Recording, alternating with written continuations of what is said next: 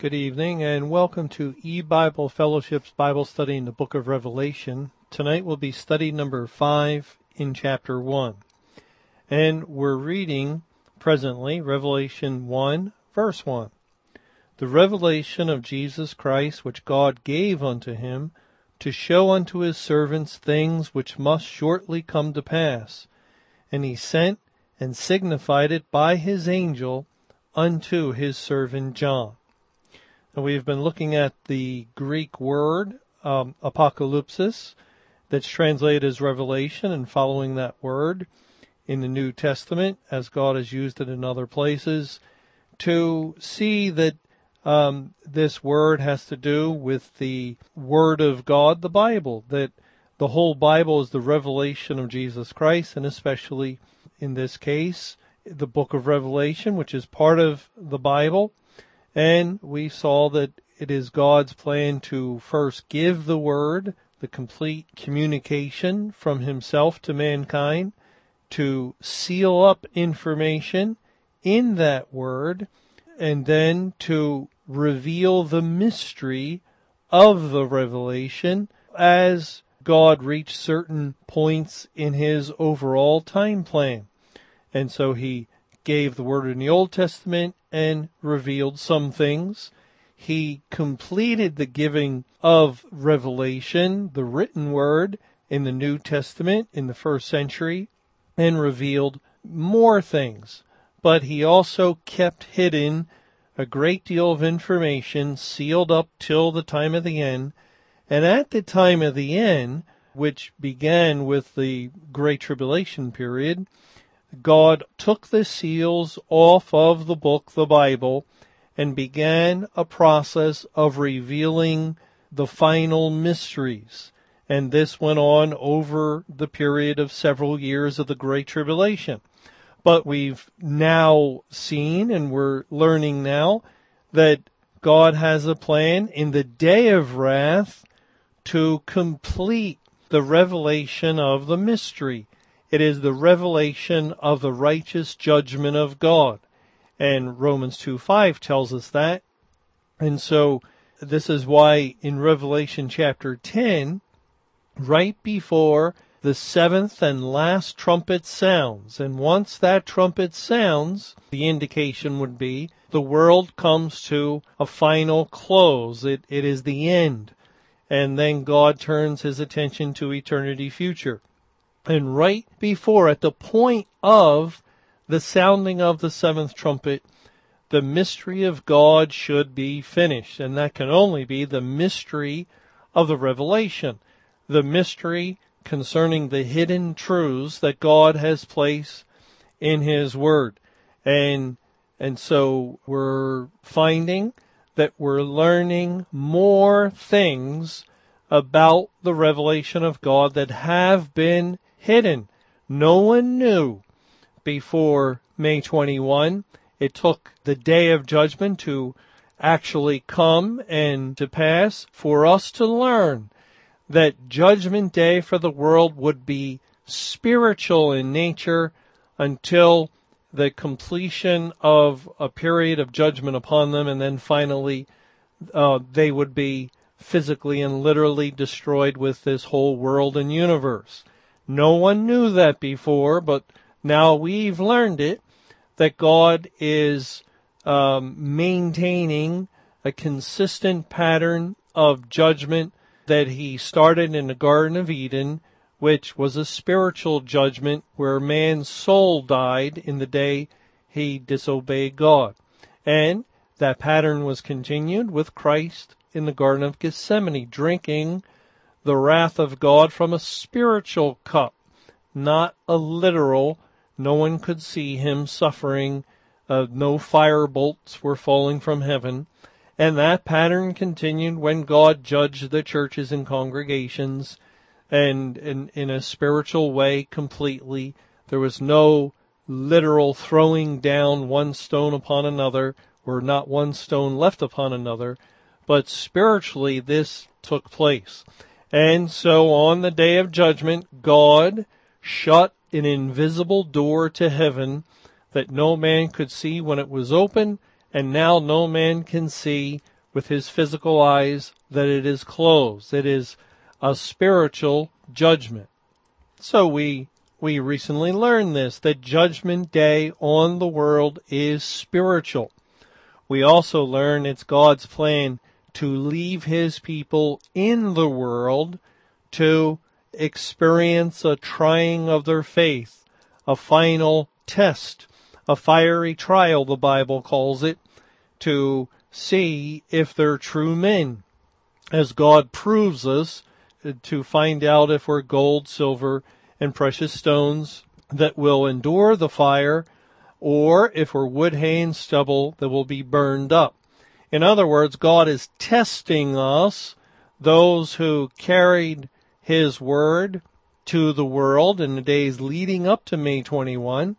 And if we fail the test, well, that's evidence we were never truly children of God. And actually, since May 21, we have been under his wrath as all the rest of the world experiencing judgment. And if we pass the test, if we endure, and we can only do that if God qualifies us and by saving us and he brings us through the fire, then we have been experiencing a severe testing. So it really depends on if we're truly saved or not, whether we are presently facing the wrath of God in punishment, or if we are being tried and tested. But we've learned this also since entering into the period of the day of judgment, as God has revealed the righteous judgment, the revelation of the mystery, and the mystery will soon be finished as the day of this world finally comes to a close, will be here. Well, let's continue on in Revelation 1 verse 1. The revelation of Jesus Christ which God gave unto him. Now, that might sound surprising to some people that God gave the revelation to Jesus Christ. Someone might think, why is that? Isn't Jesus God? And the answer is yes, he is God. And the Father is God, and the Spirit is God. God reveals himself as one God, but three persons. And actually, this language is typical of God's salvation program, as he speaks of, for instance, the Father sending the Son. For God so loved the world that he gave his only begotten Son. Or it's typical when we read things like we do in John chapter 5, verses 26 and 27. For as the Father hath life in himself, so hath he given to the Son to have life in himself, and has given him authority to execute judgment, also because he is the Son of Man. So here the Father is giving to the Son life and the authority to execute judgment. A little further along in the Gospel of John, it says in John 17, in verse 8, For I have given unto them the words which thou gavest me, and they have received them, and have known surely that I came out from thee, and they have believed that thou didst send me. Jesus the Son is speaking to the Father. I have given unto them the words which thou gavest me. We can't understand this. All we know that within the Godhead, all being equal, all are eternal God. We can't say one is God and another is not. Christ is eternal God. He has all the fullness of the Godhead in his bodily form. And yet within the Godhead, we read of the Father acting at times upon the Son, the Father giving him the cup of wrath, the Son drinking it. We read of the Father giving words to the Son, and then the Son, the Lord Jesus, turns around and gives those words to his followers, to the body of believers. And that's what John 17:8 is saying, I have given unto them the words which thou gavest me. And this would mean that the Bible, which is the revelation of Jesus Christ, was given to Christ by the Father, and that doesn't exclude Jesus. Remember that the Son who is to be born, according to Isaiah chapter 9, is the everlasting Father. We cannot separate Jesus from the Father. They are one. And so we just realize this is part of the mysterious nature of the Bible that we can only understand to a certain degree.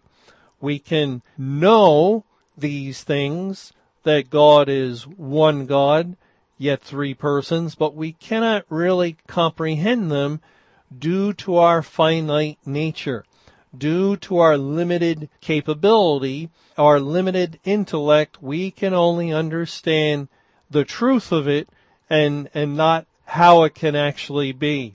And that's due to God's immense, infinite mind and person. He is above us and beyond us as the heavens are above the earth. And so we just realize it is so. Well, let's continue in Revelation 1. The revelation of Jesus Christ, which God gave unto him to show unto his servants things which must shortly come to pass. Now, this reminds us a little bit of the Amos 3 verse 7 verse, where God said that he will do nothing but he first revealeth his secret unto his servants the prophets. And God is always concerned with revealing himself, revealing truth, and that is the Lord Jesus, revealing himself to his people. And the Bible is the revelation of Jesus Christ, or the revelation of God. It reveals who he is, his person, his nature, his attributes. And whenever we learn some truth, we're learning something about Jesus. And this is what God gave the Word for, to communicate, to reveal personal, intimate things about himself to his people, that we might know God, that we might have a better understanding of him than simply realizing, well, there's a God because we can look up and see the sun in the day and the moon at night and the stars. We can see that there had to be a creator. And by the creation, we can know there's a God. But we cannot know too much about him. It's only by the divine revealed will of God, the revelation of himself that we find in the Bible, that we learn much more information about the person of God. And here, this is the reason for the book of Revelation and the whole Bible, to show unto his servants things which must shortly come to pass. And God also has a concern, as he reveals information to the elect people, to his children, that we understand some things about the future. Now, this seemingly is contrary to what the churches are telling people and would say to the believers. They say, oh, you have no need to know things concerning the coming of Christ. No, you shouldn't be looking into those kinds of things. You ought not to be too concerned with eschatology, which means the study of the end times. These things are mysterious.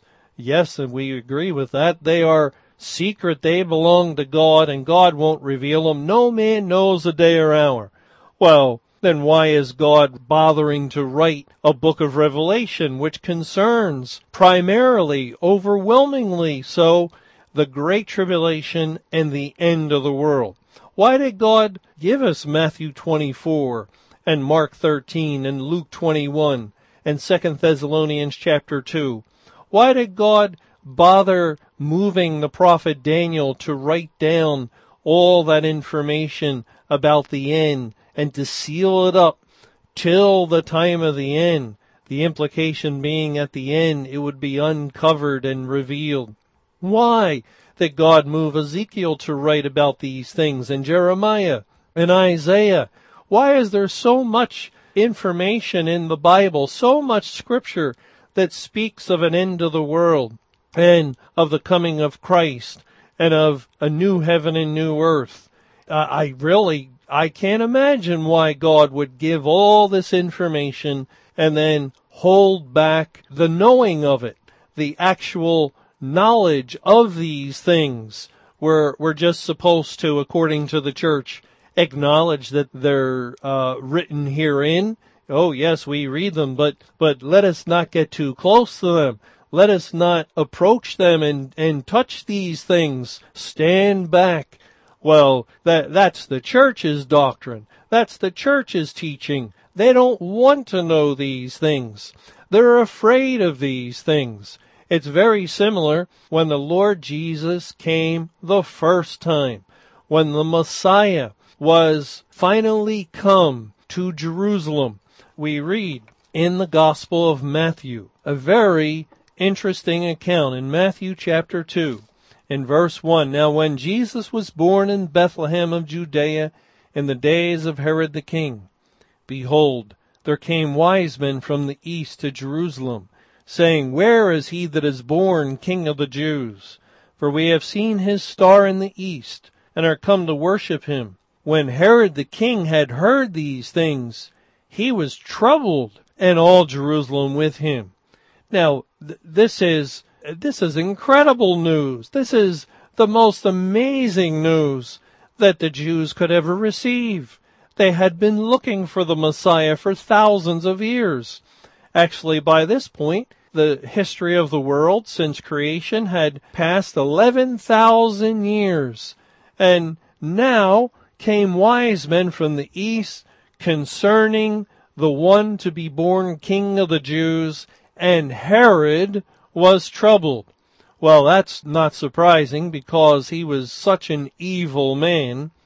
Information about the coming king would certainly rightly trouble him. We're not surprised by that at all. But notice it says he was troubled at the end of verse 2, and all, or at the end of verse 3, and all Jerusalem with him. That is, the authorities, the scribes, the Pharisees, the leaders, the priests, they were troubled. Why would they be troubled? Well, because the Old Testament church of Israel is very similar in that way to the New Testament church of our day. The Old Testament church gave much lip service to the coming Messiah, and they would publicly proclaim how they long for him to come. Oh, we're looking for the Messiah. And yet when news of his coming reached them, they were troubled. And later when Jesus walks amongst them and ministers before them and teaches, we see their hostility. We see more troubled minds at the things that Christ has said. Why are they so troubled? Because as long as the coming Messiah is just some sort of expectation, well, these leaders of Israel, who were not really God's people at all, they were natural men who just found themselves in positions of authority and rule in religious things.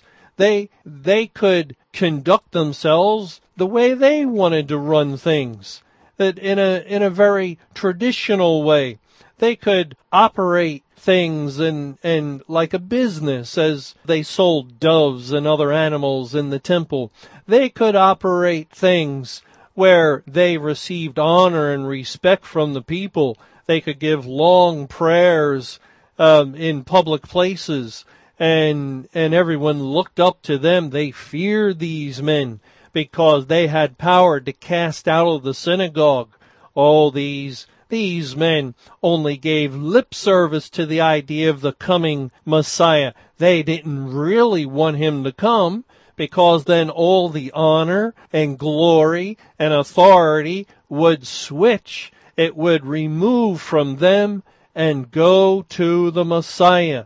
All the people would run after him, and they would cease to follow the religious leaders of Israel. So they were troubled people. And likewise the church today. They'll tell you, oh, we want Jesus to come. Come, Lord Jesus, come quickly. We're looking for Christ to come. Oh, how we long for him. And then what does God do? Just as he sent the wise men from the east long ago to bring report of the coming Messiah, well, God opened the scriptures to reveal the date of the coming judgment of God, which would be the precursor, the beginning stages of the coming of Christ. And was the church excited? Were they thrilled to find that we had finally reached the end times, that the day of Christ was nigh? Oh no, they didn't want to hear these things. They were greatly troubled by this information that supposedly, from their perspective, was sealed to the time of the end and now opened up. They wanted nothing to do with the idea of Christ coming in judgment. No man knows a day or hour, they claimed, and it's very much along the same lines as Israel of old. They give lip service to the coming of Christ, but in reality, when the rubber meets the road, they want nothing to do with his actual coming. After all, that would interfere with their plans for a new church edition. It would interfere with their plans for adding to this program and that program and all the religious business that they're involved in. They, in actuality, like things just as they are, thank you. Let's just continue with this, in quotes, idea of the coming of Christ, and let's keep it in the realm of the possible. And after all, every day he could come, any day, although they live like he'll never come, he'll never return. They're living as though there is no God, there is no Christ, none who can see them. After all, how could they do the things they're doing with the Bible and teaching the things they're teaching if they thought that God was coming? No, they are very much behaving themselves as Israel of old. And so we find that it is only the true believers who are thrilled and longing and hoping for the fulfillment of all things. And so Revelation 1:1 declares the revelation of Jesus Christ, which God gave unto him to show unto his servants things which must shortly come to pass. Now we want to look at this phrase, shortly come to pass, because it's in itself mysterious. Wasn't this written in the 1st century A.D.? And aren't we living in the 21st century? And certainly when this word was given, it had in view the things that are written in the book of Revelation and in the Bible concerning the end, concerning the coming of Christ. And how could it be, after nearly 2,000 years, that these things are said to shortly come to pass? Well, when we get together next time, we're going to look into this idea, and I think we'll be able to understand why it is that God makes this kind of a statement, or that we read in a few places, "Behold, I come quickly." And in fact, it is so that Jesus comes quickly. And Lord willing, when we get together next time, we'll look at this. a little longer.